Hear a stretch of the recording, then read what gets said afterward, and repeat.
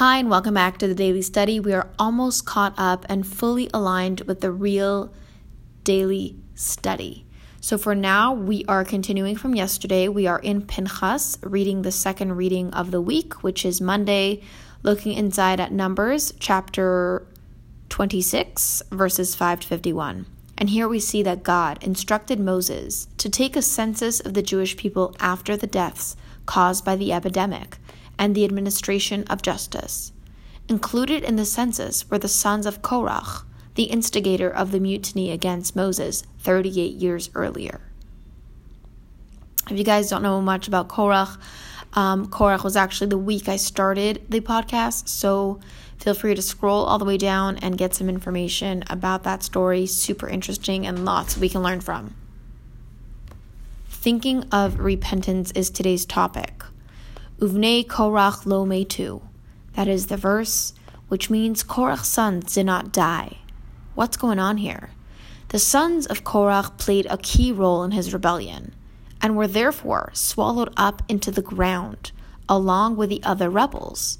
However, since Korach's sons, unlike the others, repented in their hearts, they were spared the death penalty. God allowed them to stay alive in an underground cave until the rest of their generation died out, after which he allowed them to emerge from hiding and resume their lives in the community. Interesting that there was such a focus on Korach and his sons right here. What is this trying to teach us? Had they acted upon their regret, they would have been spared even this lesser punishment. Their survival shows us the tremendous power of repentance, even when it is not acted upon as it should be.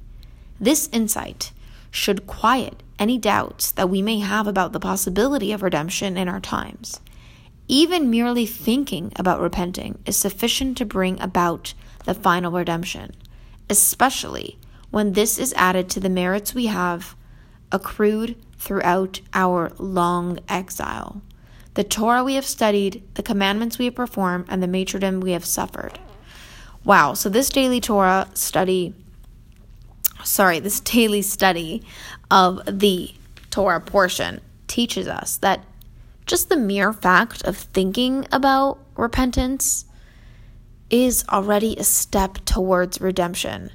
Look how soft and sweet and kind and loving God is. Just the thought of wanting to repent is already a step forward.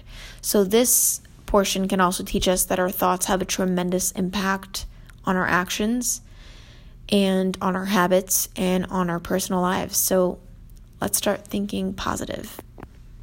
That was it for today's daily study. Looking forward to doing tomorrow's with you.